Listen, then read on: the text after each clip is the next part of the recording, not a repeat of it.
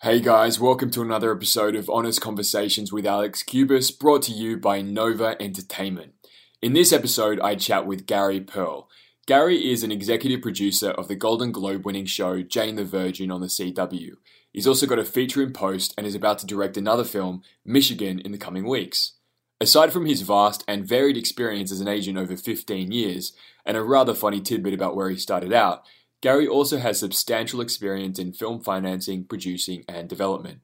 Make sure you listen in past the 16-minute mark for an articulate and inspired piece of advice that would challenge anyone, creative or otherwise, to stop and take stock, as well as to hear about a pragmatic view of the ladder that is the entertainment industry and some fascinating behind-the-scenes stories about development and, quote, making the right phone calls. What do you think, feel, need, and want? I think it's an interesting time in the world and in creating content. What do I feel? A little bit anxious, but excited for where things are headed for everyone. What was the third one? I need and then I want. What do I need? I don't really need anything. I feel very fortunate, but there's always things I could want.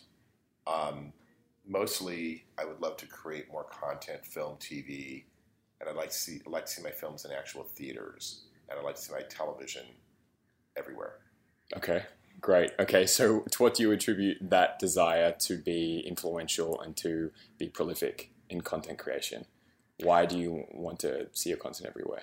I feel really fortunate to be amongst a small group of people that gets to create things that are visual and subject matter that can entertain as well as inform.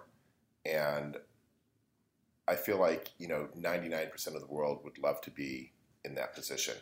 And given that I am, at least for the moment, and I get to tell stories, I think it's also a responsibility to tell stories that are balanced. And because my content tends to get seen, I'd like to sort of know that when I do that it's getting either a controversial response or a response that's something more than just trite.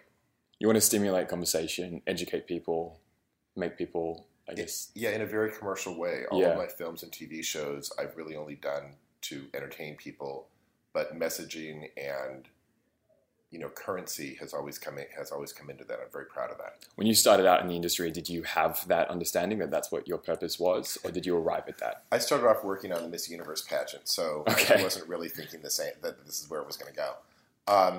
As I started to really read, thousands of scripts and meet writers and directors and actors, and as in your career as an agent? In my career I started as a production assistant. Okay. I worked for the head of MC Productions. I mean, everyone that I worked for has gone on to run major companies in Hollywood. Okay.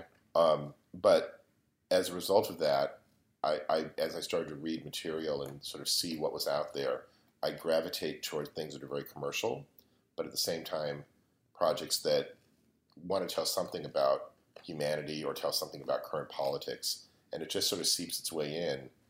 And I'm actually proud of the fact that most everything I've done has done that in a non-controversial way. It informs and changes opinion, much like the show has become a cultural force. Sure, definitely. Yeah. Did you have this understanding and these motivations when you were a college student? Were you like a political activist on campus, or was it something that you think just has evolved when you came into the industry and maybe, I can imagine, developed an awareness that there's people in the industry that are there for certain reasons, and then there's people like you that want to make it better? I think it's interesting. I mean, I was involved in student government in high school. I played tournament tennis. I skied for my UCLA ski team. So I wasn't thinking in those terms then. But then at the same time, I helped rewrite the educational system for at the time, 9 college campuses of the UC campuses. So I've always been interested in that. Mm-hmm. When I got out in the world, one of my biggest successes is 10.5, which is a big earthquake miniseries, mm-hmm. which is based on a nightmare I had as a child. I wrote it up when I was in college as a story, and everyone said it was too expensive to do. And cut to 15 years later, I actually made the movie, and it still rates amongst the highest ever on television, with 40 million people watching over 2 nights. Wow. That movie is just a popcorn movie about earthquakes, but Lucy Jones, who's the top seismologist in the world, and I got into a huge fight about whether it could happen, and she insisted it could not. But the science behind it, the movie that was popcorn Yeah. is actually what happened in Japan. So what she was saying is it couldn't happen on the West Coast. It's always kind of annoyed me that we got into a fight on the radio and I think in the New York Times that it couldn't happen. And what she was really saying is not here, but it did happen there. I feel that she really had a responsibility to inform. Mm-hmm. And that my movie is now, my nephew told me they teach it in the Santa Monica school system. Wow, that's very cool. But it's just a popcorn movie that gets it right. So I think we have a responsibility to at least get the science definitely right, no matter what we're doing. Yeah, people can underestimate. Obviously, movies are there to entertain, but some people, I read a blog post by a director that she said that whenever you're on set and there's a difficulty, some people say, look, we're not saving lives. But sometimes content, for the most part, it does have the power to change people, even unconsciously. Jane the Virgin certainly changed, a societal look at generations and obviously the Latino community. But I'll go back to 10.5, the example being that most people will see that movie and learn about earthquakes and whatever happens in there, regardless of, the little stories going on, we're teaching survival techniques. On Jane the Virgin, we're teaching... I think we're very proud of the fact that we're teaching in the first year of the show, second year of the show, we're teaching young mothers, many of whom aren't ready to have children, basics about raising an infant. Yeah, very cool. Your career is obviously diversified. You've had different roles. I've developed the understanding that once you leave the industry, it can be really difficult to make your way back into it. I can imagine you get this question a lot. So forgive me if it's repetitive or if you're sick of answering it. But how do you think you were able to manage to leave the industry after having a successful career as an agent and then coming back into it? And then why did you come back into it? I think I left. I love this business. I love creating career. I love being an agent. I love creating careers. I love putting movies and TV shows together. I got burnt out on the narcissism, most of which came from... whether it was executives, but it was a lot of talent. I quit during one of the strikes because none of my clients would write new projects so they'd be ready for when the strike ended. Mm-hmm. And then when the strike ended, they felt like I should get them a job, but what they didn't understand is... They hadn't been doing anything. Well, they shouldn't have written for this. They weren't supposed to write for the studios, but they could write spec scripts. Okay. And the reality is, everyone in this business is an entrepreneur. I don't care if you're a studio executive or an agent or writer, director, actor, or musician. Yeah. And you need to take care of your own career. That kind of burnt me out. And so I went and did something totally different for a couple of years, and then I got dragged in. I have an economics and psychology degree, so the two From UCLA. Two top, which is one of the top schools in the country. But then, of course, I have a writing, I did the writing program. I did a lot of stuff just because I like learning. Yeah. But I went back into the business because the two top economists in the entertainment business for like 40 years approached me about running a film fund that they had created based around a different formula to value films. I found that intellectually interesting. Mm-hmm. And then I thought it would take me 2 years, but we proved it, we proved it in 6 months. Mm-hmm. And then I got bored again. Okay. But by then I had met some other people on Wall Street and they put me together with a library. The library had, I still work with it. It has 30,000 hours of television and 300 titles. And that's where the TV shows are coming out of. Well, not all of them, but that's where Jane the Virgin came out of. Right. So that put me right back in the middle. I just wanted a show on the air. I didn't expect a hit like this. Okay. So now I'm back in the business, and as I like to say to people, all of a sudden with the awards and everything else, I think it started with the Golden Globes actually, or the Peabody, or the AFI, whatever it was. I started noticing when I walked into rooms, everyone paid attention to every word I said. So I just jokingly say somehow, a few years ago I got thinner, smarter, and better looking really quickly. And then why wouldn't you want to enjoy things? I'm directing a movie. I've got a movie in post. I mean, it's just way fun. Yeah, and you're living an entrepreneur's life. I'm a cautionary tale that worked out. Okay. Right. So when you say cautionary tale, had you been told earlier in your career that you shouldn't have gone into this business? My dad was a doctor. He treated a lot of, I like to say that he treated the Partridge Family and the Brady Bunch, because he did. And literally? Literally, yeah. Right. And those are my college mates, or my elementary school and junior high school mates. Wow. And I mean, like even from friends and like a lot of people from where we grew up. Okay. I mean, you had to live somewhere, so the parents would live in Tarzana and Encino Woodland Hills in the San Fernando Valley. So we were around it all the time, and my parents did everything to keep me out of it. I did modeling and some acting when I was younger, but I just enjoyed it. But I like being behind the scenes. It's a great business, but like any business, it's not what you see at the awards is the after effect. I mean, Julie Roberts works really hard on set. Jennifer Aniston, Tom Cruise, everyone works really hard in this business. And what most people see is the fun part. But it's an assumption that some actors are lazy, but the successful ones. No, successful actors, no one is lazy. Yeah, it's a very aggressive but interesting business, and it's cautionary because most people don't make it. 5% of the people make it somewhere. But there's a place for everyone. It's every movie and every TV show is a little city. There's every. If I took a set, I could build a community from the people working there. True. When you said that 5% make it somewhere, or that there's a place for everyone, what do you mean by that? That people will find their place eventually, assuming that they work hard and stay in the game, or just keep bettering their craft? Around the recession, a lot of people, the business probably dropped by at least 25-30%. I think there's statistics for that. Every time there's a strike, it costs Los Angeles, in the billions of dollars. We get to do something most people can only dream about. That's why they call it the Dream Factory, right? And probably of that 5%, I would say 20% get to do things that you think about. Okay. But there's lots of programming, there's lots of video, there's lots of content online. Not everyone gets to do and be in the mainstream, but it doesn't mean those skills aren't valued. For sure. I find people I haven't talked to in years that are doing corporate production videos. Right. I just opened up a commercial production company. You yourself did? I was approached by the chief operating officer of another large company. Okay. And it just made sense to do this. And I realized as I'm meeting with different I represent a writers, directors, and actors, but a lot of directors. Okay. And everyone wants to be with me because I was a very successful director's agent.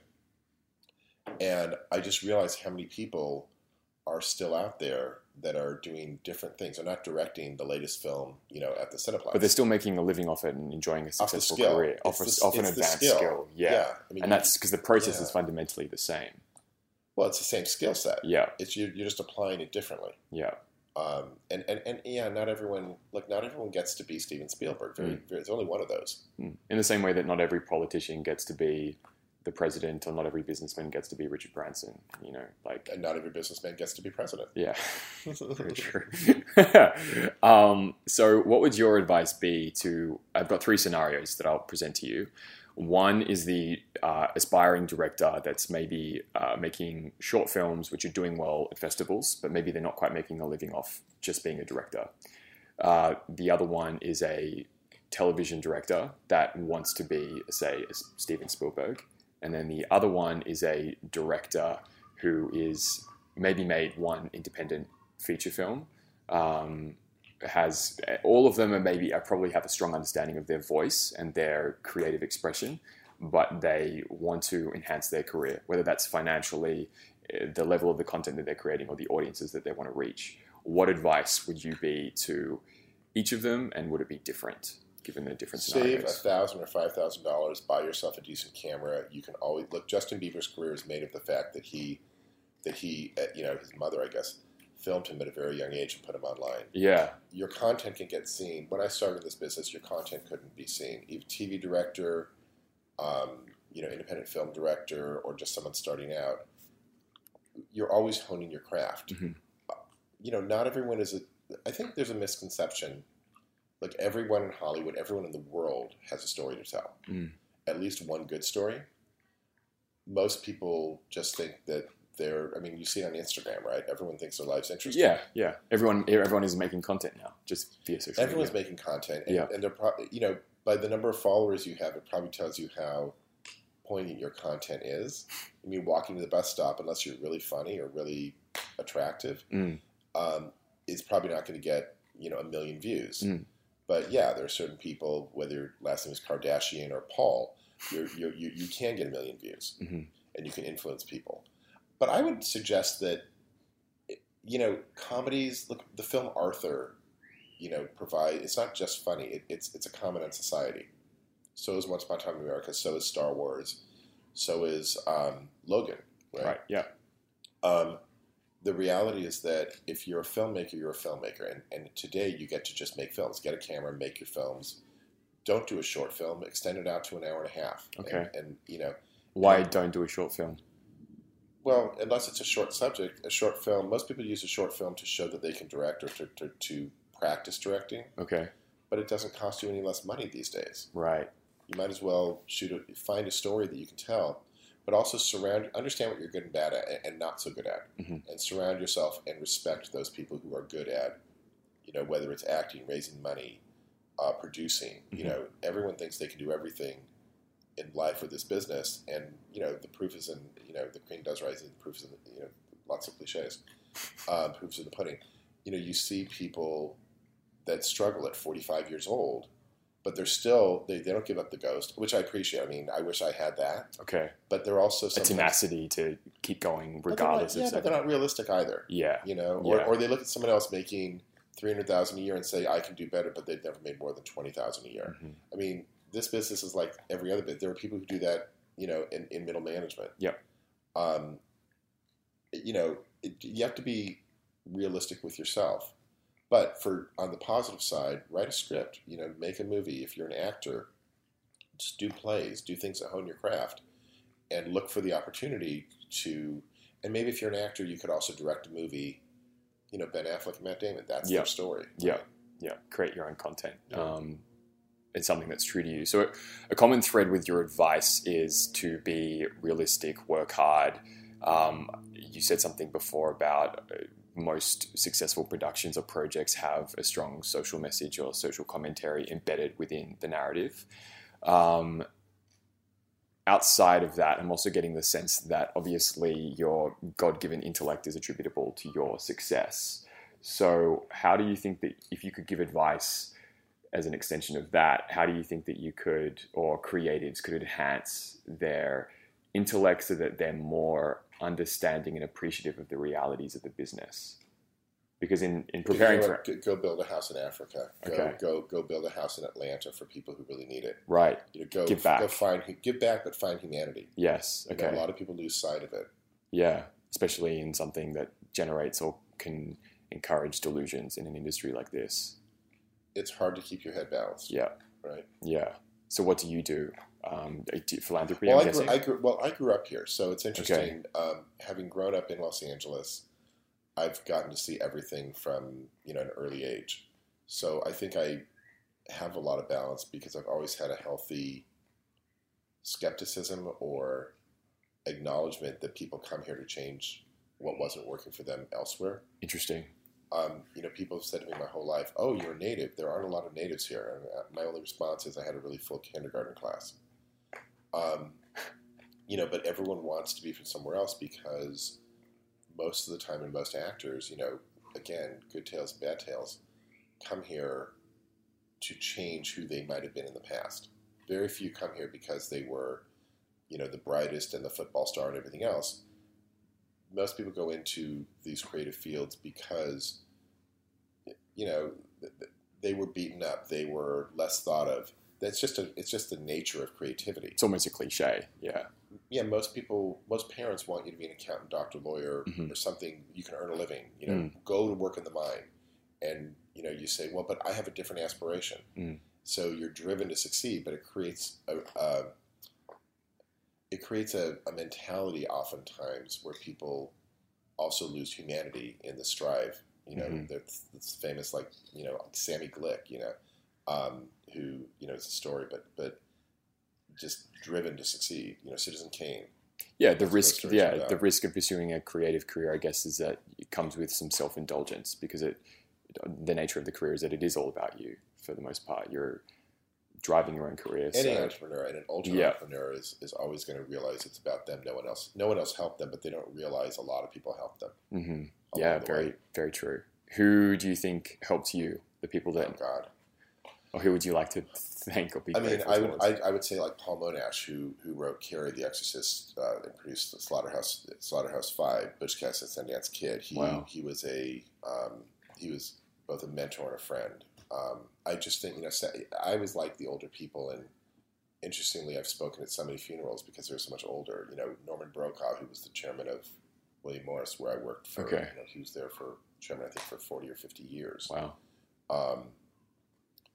I mean, I could name a lot of people. Jeff Berg. I could name. I'm sure I'm blanking on people. John Feldheimer, who's now the chairman of Lionsgate, and Jeremy Zimmer, who I was his assistant when he was an agent. That's now the chairman of UTA. You put Nancy Jones, who got me to go over from production over to ICM. Mm-hmm. I mean, there's so many people along the way. J.J. Abrams, who I helped sell one of his early scripts, and J.J. was always a supporter. Were you his a agent? Or? No, I wasn't his agent. I was the assistant. I Oh, was wow. Jeremy's assistant. Wow. Okay. But literally, David Launer, who's a young agent, who I would also credit with my career a lot. Yeah.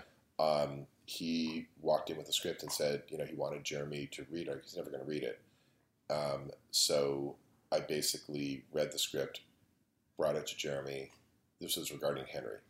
And, I mean, learning lesson, right, of how it works. And Jeremy never read it. He looked at it. His attitude to me when I saw what he did was, what your problem is? You actually care. And connected to ideas of humanity, what you said before. Well, I think that's a good thing. And he's an incredible agent and executive, right? Yeah.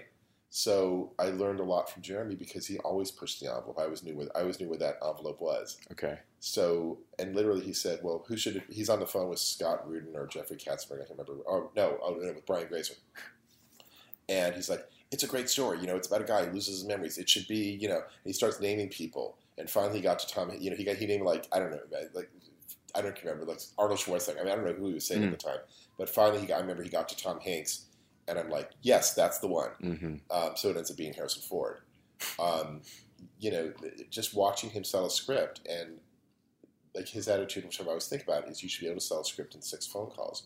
You should be able to get a director a job in 6 phone calls. In terms of this production company, this commercial company I just started, I've said to our sales company, she said it could take 6 months to get going. I said, no, it's the same phone call. I'd like it to be done in 4 weeks.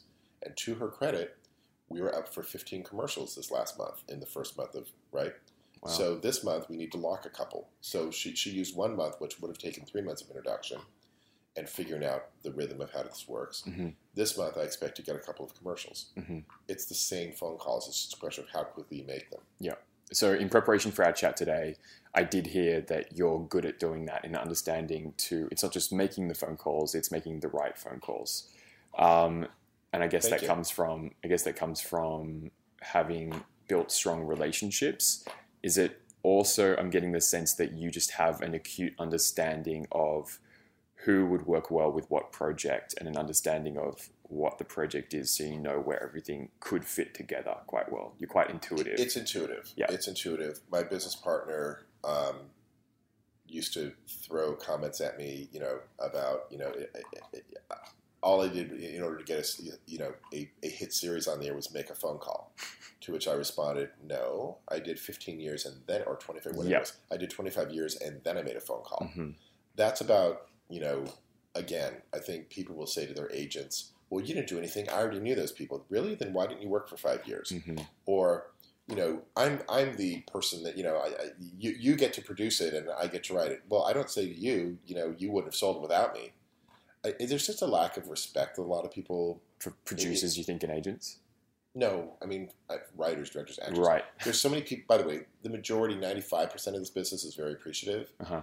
The other 5%, and it's a rotating 5% depending where their career is today, forget about that appreciation. Sure. I think that the length of my career is based around appreciating other people.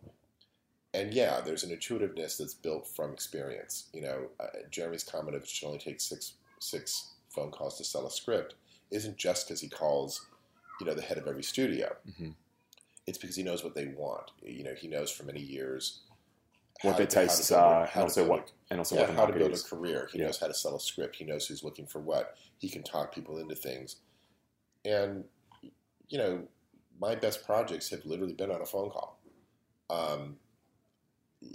and often or at a drink. I mean, literally, the all the Oscar-winning scripts, the movies and the award-winning, they have been one phone call, but they've been one thoughtful phone call, one fortunate phone call. That's the culmination of years of work and years of building relationships. Yeah, sure. But that doesn't come on day one. It comes from building experience, relationships, taste, acknowledgement. Experience, taste, acknowledgement. In refining that intuition, would you go back to yourself, say, 10, 15, 20 years ago and give some advice for when you maybe made some mistakes and before you had refined this intuition? 100%. Okay. Can you elaborate on that? Believe in yourself. My career is made up... look, I've quit my career 6 times because I don't like to be in places that I'm uncomfortable. Okay. And for some reason, the business has let me back in every time. But by the same time, I think it's because of consistency. But consistency. I mean, you can be consistently a jerk or consistently a good person, but never a pushover. If you're inconsistent, this business will kill you. Because it's so many different kinds of people. I think that's true of any business, really. I mean, I think people can get away with being mercurial for a while because other people get afraid of them. But it's like the bully on... I mean, when was the last time you saw the bully, on the playground actually end up going somewhere great? But the advice I give to myself is believe in yourself, because I've always had to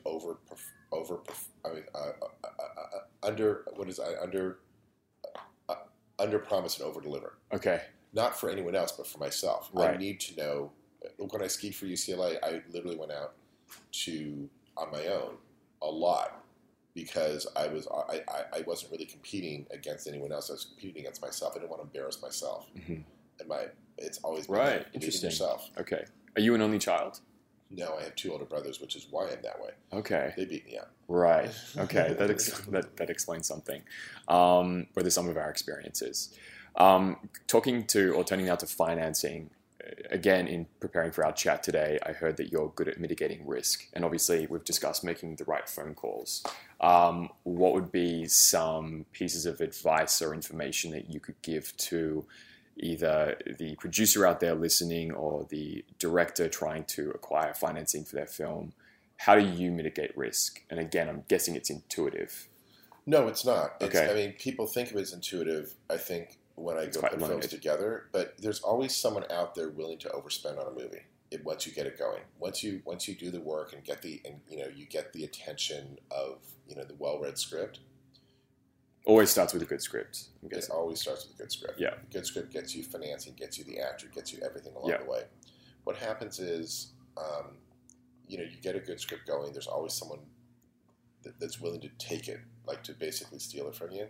Okay. And because it's a business of insecure people, there's always someone, the writer, the director, whatever, who's willing to listen.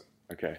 So the reason I haven't lost money on movies is because I do it with a conscience. I mean, I believe the investor should minimum get their money back, but certainly get a return.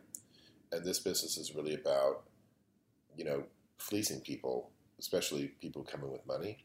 I just don't believe in that. I've done very few investments in general that haven't made really good return, and I'm sure I miss out on a lot of opportunities. I was talking to someone this morning about Hamilton, and everyone knew that everyone wanted to get into the investing in Hamilton because everyone knew it was a success. Okay. And it was really just about telling most people who normally invest in plays no. But that's the sure thing. The real trick is finding the script or the play or the screenplay or the TV show that isn't so good. And what I learned early on when I was working at Warner Brothers, like one of my first jobs working for a producer, is I just remember they gave me a script and I couldn't understand the script. I didn't think it was a good film. And then they told me, well, what if it's this person in it? And I was like, oh. Then I get the movie because the cast enhanced the script. Sure. And now it was worth a lot more money to me. But in terms of mitigation, so what happens really is that and this business is changing a lot. I mean, I still use the sales estimate example, but it's really different. If you get the sales estimates, you kind of get the bottom value of the film. Your job is sales estimates from distributors? Sales estimates from sales agents. Okay. Who are sort of guesstimating what distributors will pay. Yeah. and that your budget should conform. Mm-hmm. What happens is everyone gets excited because you get that major star in the film, Yeah. and then the person who was kind of conscientious may even start to lose control because the director wants an extra $1 million. And movies don't make money. The movie had a basic value because the director will never make a bad movie, right? Mm-hmm. So then the director makes an average movie and no one buys the film. Now the financier never wants to come back to entertainment to film again, and I think that's a travesty. We've been around for 150 years because someone's making money. Yeah, sure. The reality that it's commerce meets art. You mentioned your movie that you're directing, and you've just finished a feature. Obviously, you've got the schedule where you've got your fingers in a bunch of different pies, so to speak, to use a cliche. Is that something that you want to talk about? Like how you're preparing yourself for directing? Is it your first feature that you yourself are directing? Yes. It's my first not my first feature I produced, but that I'm directing. Okay. And how did you come across the script and why did you respond to it? Oh, wow. I wrote it because Very cool. This is going to counter what I said before, but it's just humorous, so I say it. Sure. So I've done a lot of projects that are largely based on my ideas, and the writer will make several $100,000 to write it, and then it doesn't get made, and then I just remember one particularly telling me, well, that's how it works. Well, then why am I giving that person my idea to write a script? I can do that version of that myself. Mm-hmm. And so I went out and wrote a couple of scripts that people actually like. Okay. And self-taught, just sort of sat down at a computer and just... Well, it's not self-taught. I mean, I've read thousands of scripts. So that's again, some of your experience. Yeah, while I was in school, I went through the writer's program on campus, so I knew how to write a script. Okay. I read a lot of scripts.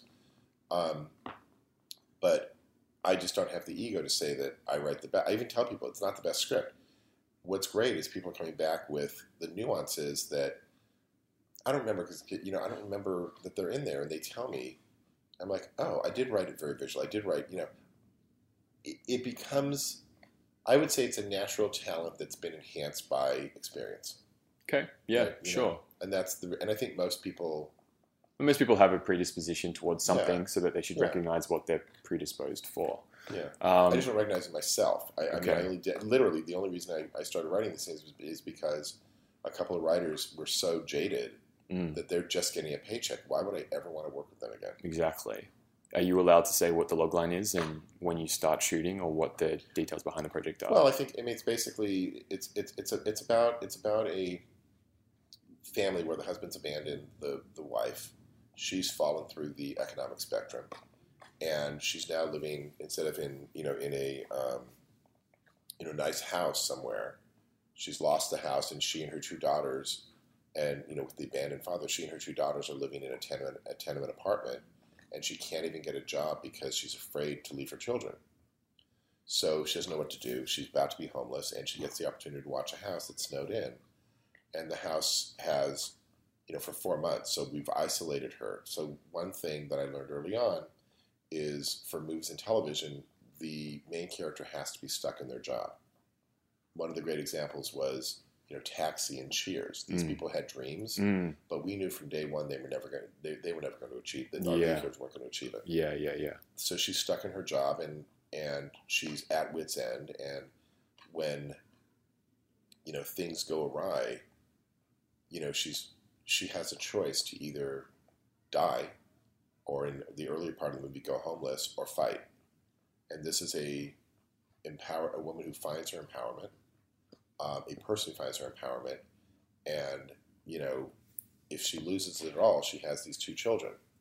So the people coming against her don't know what they're up against. Mm-hmm. And she doesn't do it from fear. She does it out of, it's almost like a release of pent-up frustration and anger and a need to succeed.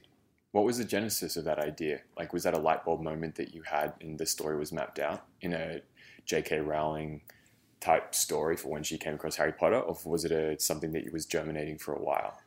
No, I think, again, it ends up being about empowerment. It ends up being about homelessness. Okay.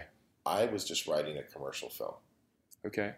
What I'm getting back from, people reading it, like real, professionals, whether it's acting, reading it is, you've gotten the nuances of homelessness, like that moment where you become homeless.